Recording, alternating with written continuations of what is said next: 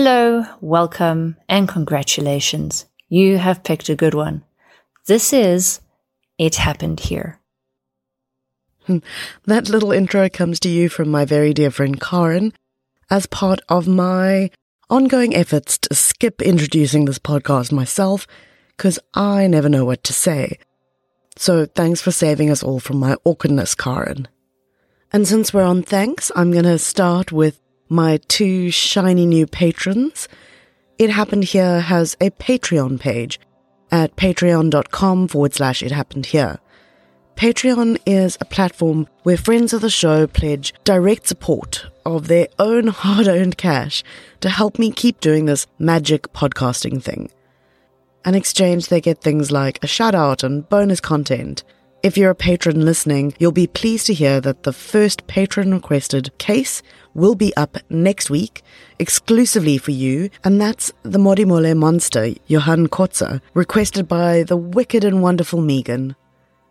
And we have two new Patreon members, Calvin Copeling and Helen Pierce.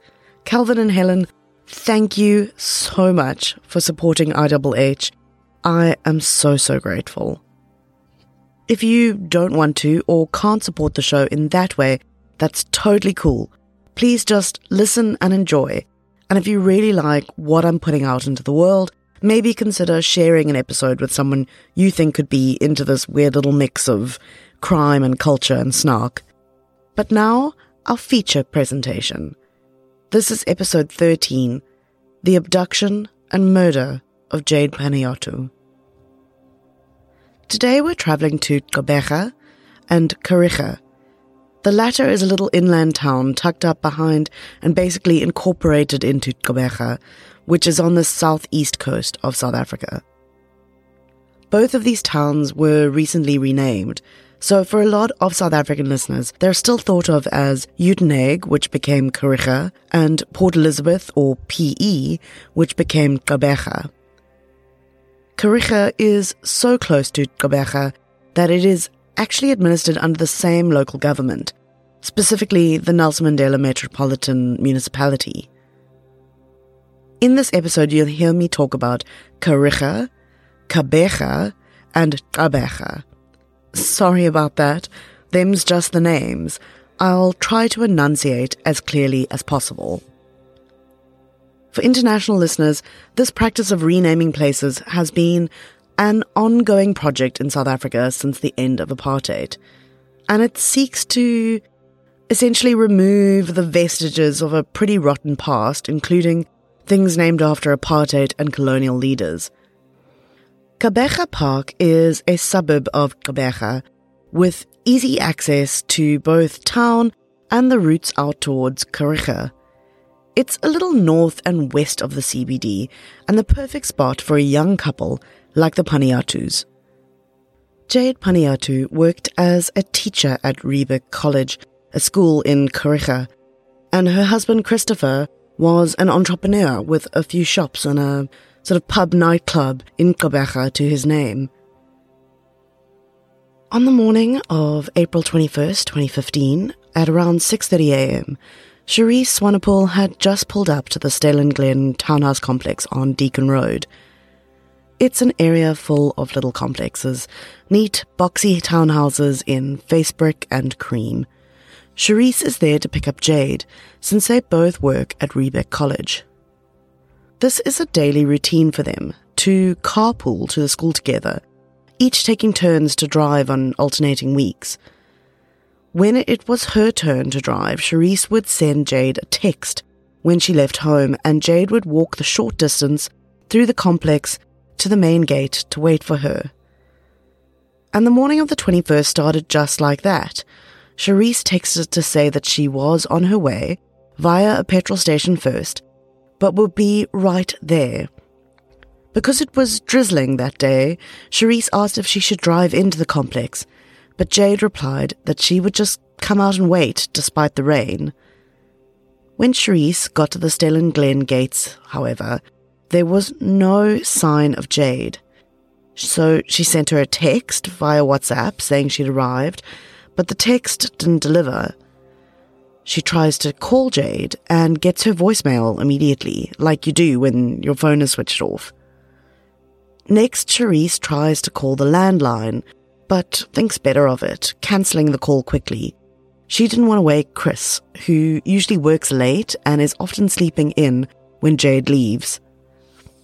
But still, there's no Jayde at the gate, so Charisse decides to call Chris's cell anyway and wake him. He's confused by her questioning about Jayde, replying, "What do you mean? She's gone to work." Charisse explains, and Chris gets up and lets her in. By the time she pulls up to their house inside the complex, he's waiting for her, looking worried and saying something's not right. He climbs into her car so that they can drive around and look for Jayde in the area around the complex. Back on the road, they see a police vehicle and decide to stop and explain the situation before carrying on with their recce of the area. But there's just no sign of Jayde, and by the time they circle back to the complex, the police are there waiting. Things are starting to feel very real and serious. Jayde isn't answering her phone, so Chris checks their online banking to see if there have been any transactions on her accounts, and they both start calling relatives and friends. By 10 a.m., Jayde's sister, Tony Ings, has shared a photo of her sister online using #FindJayde, which was trending on social within minutes. And soon a massive search was underway, including the police flying squad and K9 units. Some 200 police people were deployed, while Jayde's family also got in on the search, roping in friends and volunteers to comb the surrounding areas. A police report went out with an image of a man taken from an ATM camera, reportedly while using Jayde's credit card to withdraw money in the nearby Kwanobuchle township near Kuriga. But this was walked back by the police, who asked the public to stop sharing the image, as they may be dealing with a kidnapping, claiming A, it was unverified, and B, it may actually put her at greater risk. A reward of 150,000 rand is posted for any information that could lead to finding her. All day and into the night, neighbours will hear the wailing of sirens and the thump of the police helicopters. But there are no more actionable updates coming through, at least not to the public. The next morning, 22nd April, it starts anew as the sun rises. The police find a stolen and abandoned Mazda 323 that they think may have been used in the abduction, and everyone's social feeds are saturated with #FindJayde. But within a few hours, the PE Herald, a local newspaper, breaks the news. A body has been found in a field near Kwanobuchle. Jayde's body has been found. There are some press images out there, not of the body, thankfully, although I honestly didn't go looking for those types of images for this case. So maybe those are out there and I just didn't see them. But what I was going to say is that there are photos of Jayde's family on a dirt road adjacent to the field, taken at pretty much the moment they heard the news. And the one that cuts deep, no matter how many times I see it, is of Tony, Jayde's sister, sitting on the ground, her head in her hands, clearly devastated. The search is over, but the investigation is just beginning. Even with signs of robbery, police begin again by looking at who Jayde was, and I think we need to do the same. Jayde was just 28 and had married Chris 2 years prior in 2013. They had actually been together since 2004.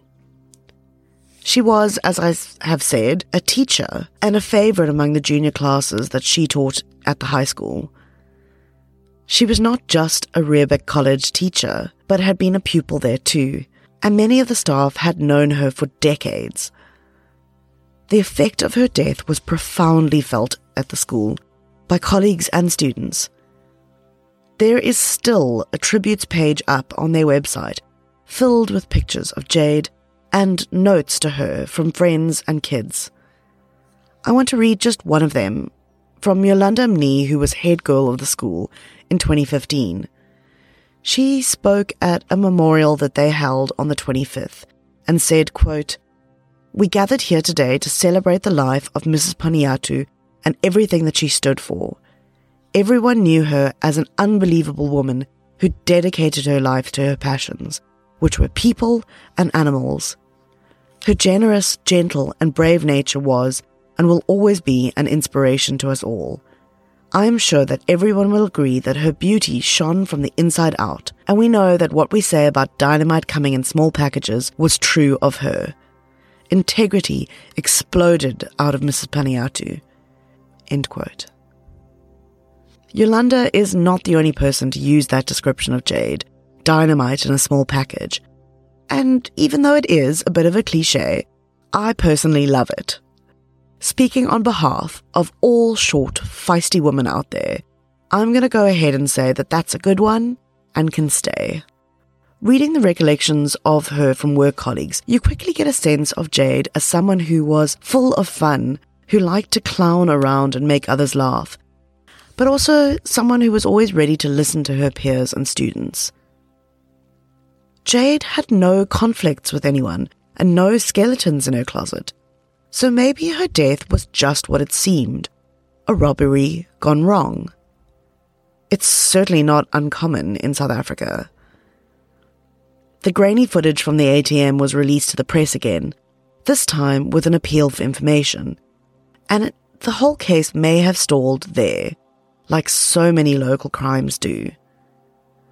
But the downside of a small town, for criminals at least, is that secrets are hard to keep. And an informant had rung the cops with a big one, an allegation that was very close to home. As a result, the cops had brought in 2 more secret keepers for questioning, Luthando Sioni, who worked as a bouncer at Chris's club, and his girlfriend, Babalwa Breakfast. It was Babalwa who cracked first, giving the cops enough to arrest Luthando and turn up the heat. That and the big gym bag of cash he had on him were making it pretty hard to pretend that everything was hunky-dory.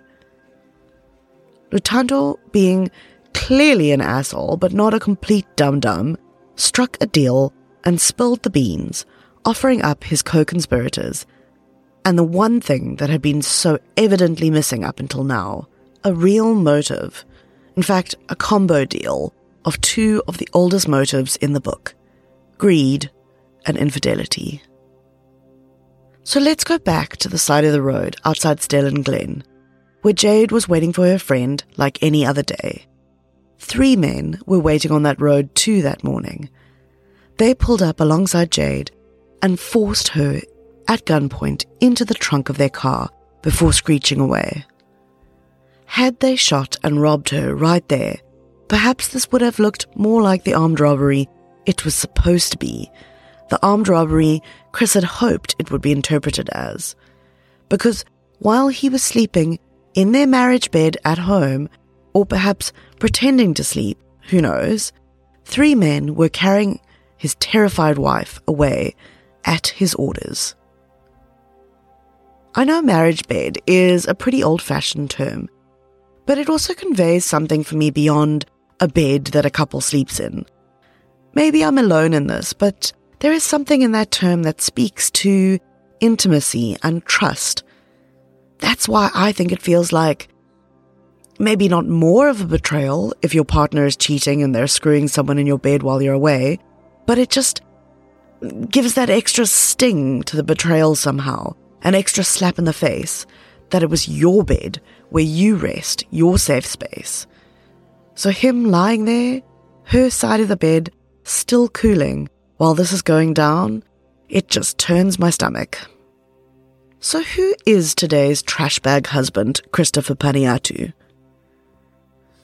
Chris had grown up in Kariga. His dad was an immigrant from Cyprus who came to Gqeberha as a teen and owned and ran a shop called Bambi Snack Bar. And Chris essentially followed in his footsteps, opening a small grocer that was later part of the OK Grocers stable. as well as the aforementioned nightclub called Infinity. I know that clubs tend to have awful names, but can we appreciate for a second Infinity? God help us, that sounds exactly like the kind of place you go to be sexually harassed by someone with an unreasonably unbuttoned shirt, which is exactly the sartorial vibe that sleazeball Chris projects into the world. On the surface though, like they often do, Chris seemed like a good guy. He came from a tight-knit family, just like Jayde's, and he had that young entrepreneurial vibe, starting his own business while studying and then growing it from there. But scratch below the surface, just a little, and it was clear that Chris's businesses were not thriving, and he was in debt. One big expense on the books, one that Jayde never knew about, was Chris's long-time mistress, Chanel Coots. Chanel worked at the OK Grocer that Chris owned, and she and Chris had started hooking up before he even proposed to Jayde. She stayed his main side chick throughout their marriage. They'd spend nights together in hotels when Chris was supposed to be working late, and yes, she was sleeping in Jayde's bed whenever Jayde was away. Their affair was apparently common knowledge among their co-workers, which just grates my tits, honestly. At some point, Chris's dad, Costa, even learned of the affair and threatened to disinherit his son if he didn't break it off. Reportedly, Chris's parents adored Jayde. Chris, being the stand-up guy he was, told his dad he ended things. But this was just another lie. While Chris was pretty frugal at home with his wife, he bought his mistress fancy handbags and gave her large cash gifts frequently. And frankly, he couldn't afford it. In 2015, he was applying for a massive loan to keep his head above water, some 2.2 million rand. Knowing that he wouldn't be able to make payments on the loan, Chris apparently decided his way out was to rid himself of Jayde. That's when he turned to Lutando and asked him to find someone who could kill Jayde, offering him some 70,000 rand to split between himself and a hitman. Suitably incentivized, Lutando in turn found Sizwezake Vumazonke, and he roped in Senatemba Nanembe and Zolani Sibeko.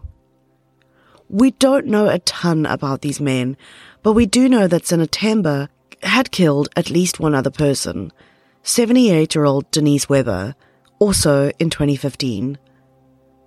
Sizwezake also had a record. At the time of Jayde's murder, he was out on bail while awaiting trial for armed robbery of a bottle store, or liquor store, I think Americans call them, He'd also served time in 2011 for theft and possession of a stolen firearm. I couldn't find much on Zolani, just a few vague references to previous convictions and an outstanding warrant. These were the three men outside Stellan Glen that morning. They bundled Jayde into the boot of the car and drove her out to a field before shooting her 3 times, twice in the back and once in the head. Then they robbed her corpse of a few basic valuables and left her out in the field. In all likelihood, she was dead before the alert even hit social media 24 hours before. With Lutando singing like a beefy bouncer bird, police have almost everything they need. Almost. But they don't want to leave anything to chance, and so they send Lutando out to meet Chris with a wire in his car.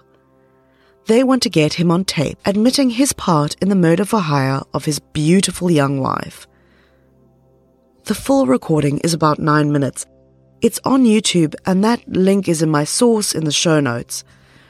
The quality isn't great, but I think we can still suffer through the sound of a couple of minutes for the chance to hear this fuckwit reveal himself. Oh no, what is it, did? Somebody said something. Yeah, because it's like a mega thing now. It's not like a robbery or something. But that's what I said to you. It became a kidnapping and then a murder instead of just making it a robbery outside the house. Yeah, they went to search your house, says Yonder. Say so. You see?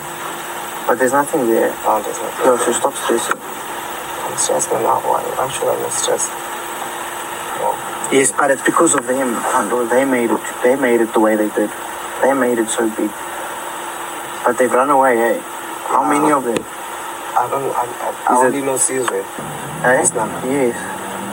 In half an hour, I'm going to phone the investigating officer. He was at my house now. That's why I can't talk to you all the time. And my uncle is all around me. So I'm going to tell him that he came to see me, wanted to borrow money because people took you for questioning for steroids. Yeah. You need to go hide in Jeffries for a while and keep quiet. So you're going to support my family? Eh? Yeah. But I can't do anything now. I'm under investigation, so I can't just give over money all the time. So don't worry, me and Sianda will talk. Yeah. Okay? Are you going to hide out that side in Jeffries? Yeah, I'm going to stay while I'm here.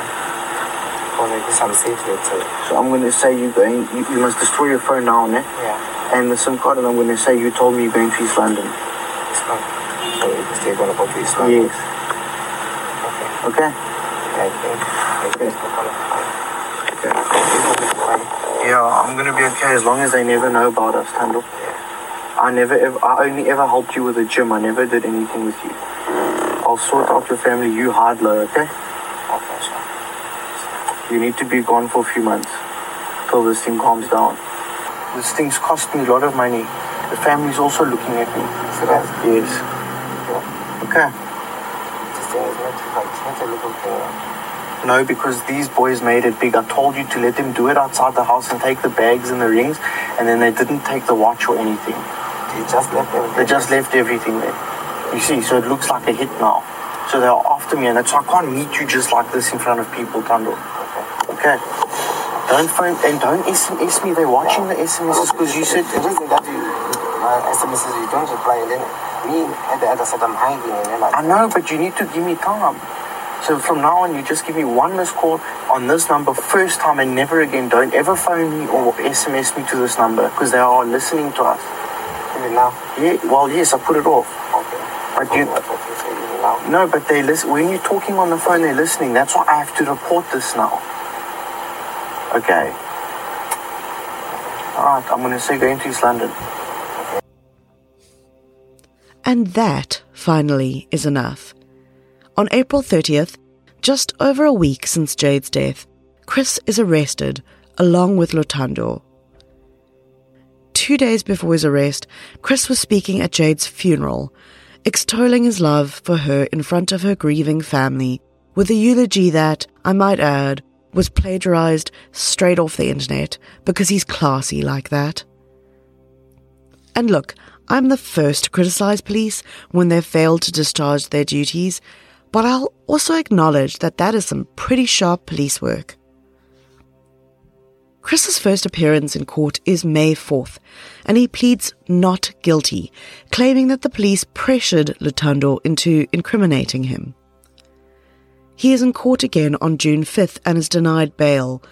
The case is then postponed again. I'm not sure what it's like in the rest of the world, but this kind of stop-start pattern for cases seems to be par for the course in South African courts, so I don't get too hung up on the dates. Sizwe first appears in court on May 5th, having been arrested just 2 days earlier. I must add that at his appearance he has clearly been beaten badly. He tells the court that this was at the hands of police, while they say he was resisting arrest and tried to run before being essentially tackled to the ground, hitting his head.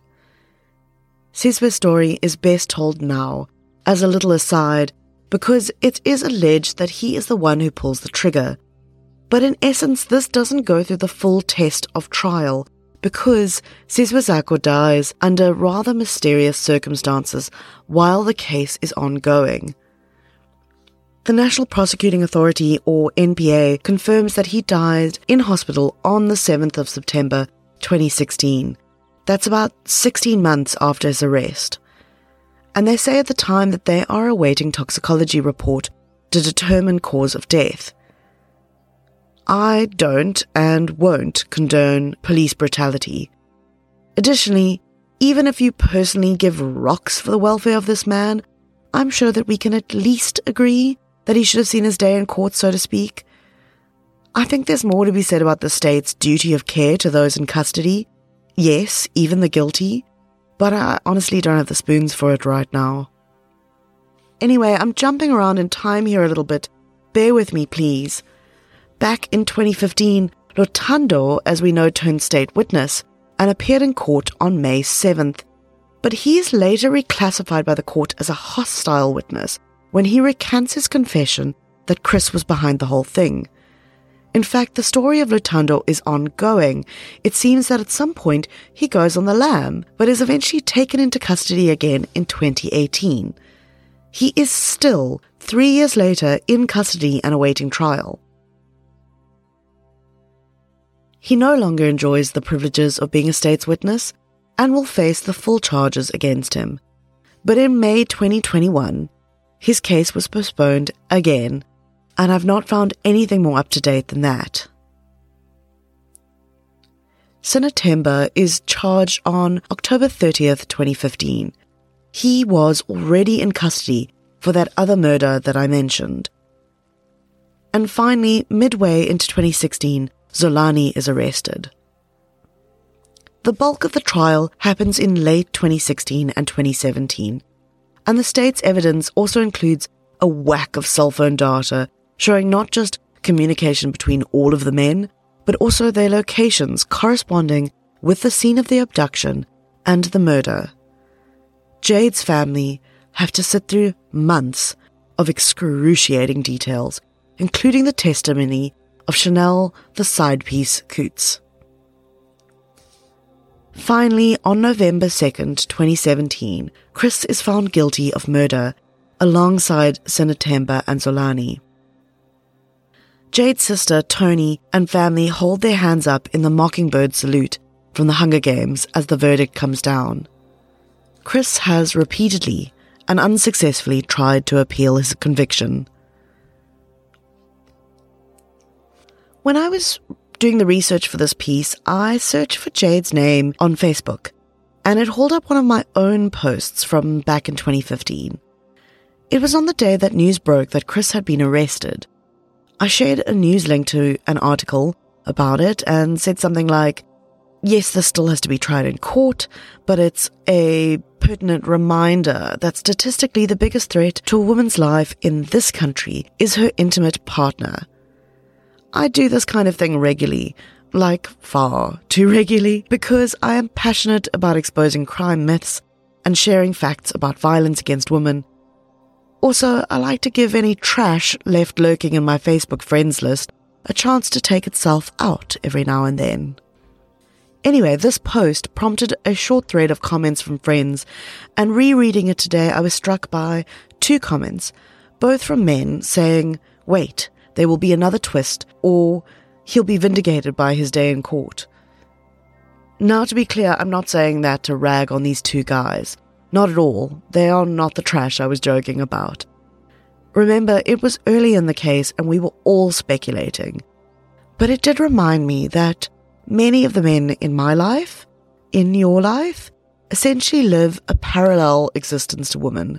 Likely, it is precisely because they are pretty good men who are seemingly not contemplating murdering a partner that their take was wait and see, while my gut feel was the husband did it.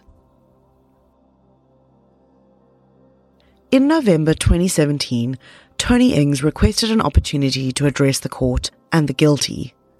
Her speech is powerful and moving, and I want to end with a brief quote from it. She says, "I no longer believe in heaven and hell. I believe that good and evil is here amongst us every day. It's the people we meet, the people we love, and the strangers we pass on the streets. Everyone screams, 'Bring back the death penalty,' but I do not wish death on you, because you do not deserve the peacefulness that death has to offer. I want you to know that we, Mom, Dad, and I, will never, ever forgive you.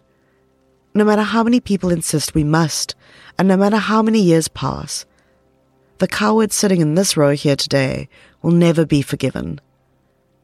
I hope that you will experience the fear that Jayde felt on her last morning every single day for the rest of your lives, while we finally get to celebrate the most beautiful person and cherish the memories we had with her. End quote. So how do I end this today? I guess I can only hope that Tony and the rest of Jayde's family have as much peace today as they can have, and that they have had their chance to remember Jayde before this happened to her, and to celebrate her, as Tony said. Thank you for listening to It Happened Here. Remember, you can find me and IHH on Instagram and Facebook. Please subscribe or follow the show on whatever platform you're using to listen to right now. It really helps me reach more people and hopefully keep growing IHH towards the ultimate goal of total world domination, or maybe just covering my own expenses. It Happened Here is a Ready Freddy production, written and presented by me, Kate Thompson-Davey.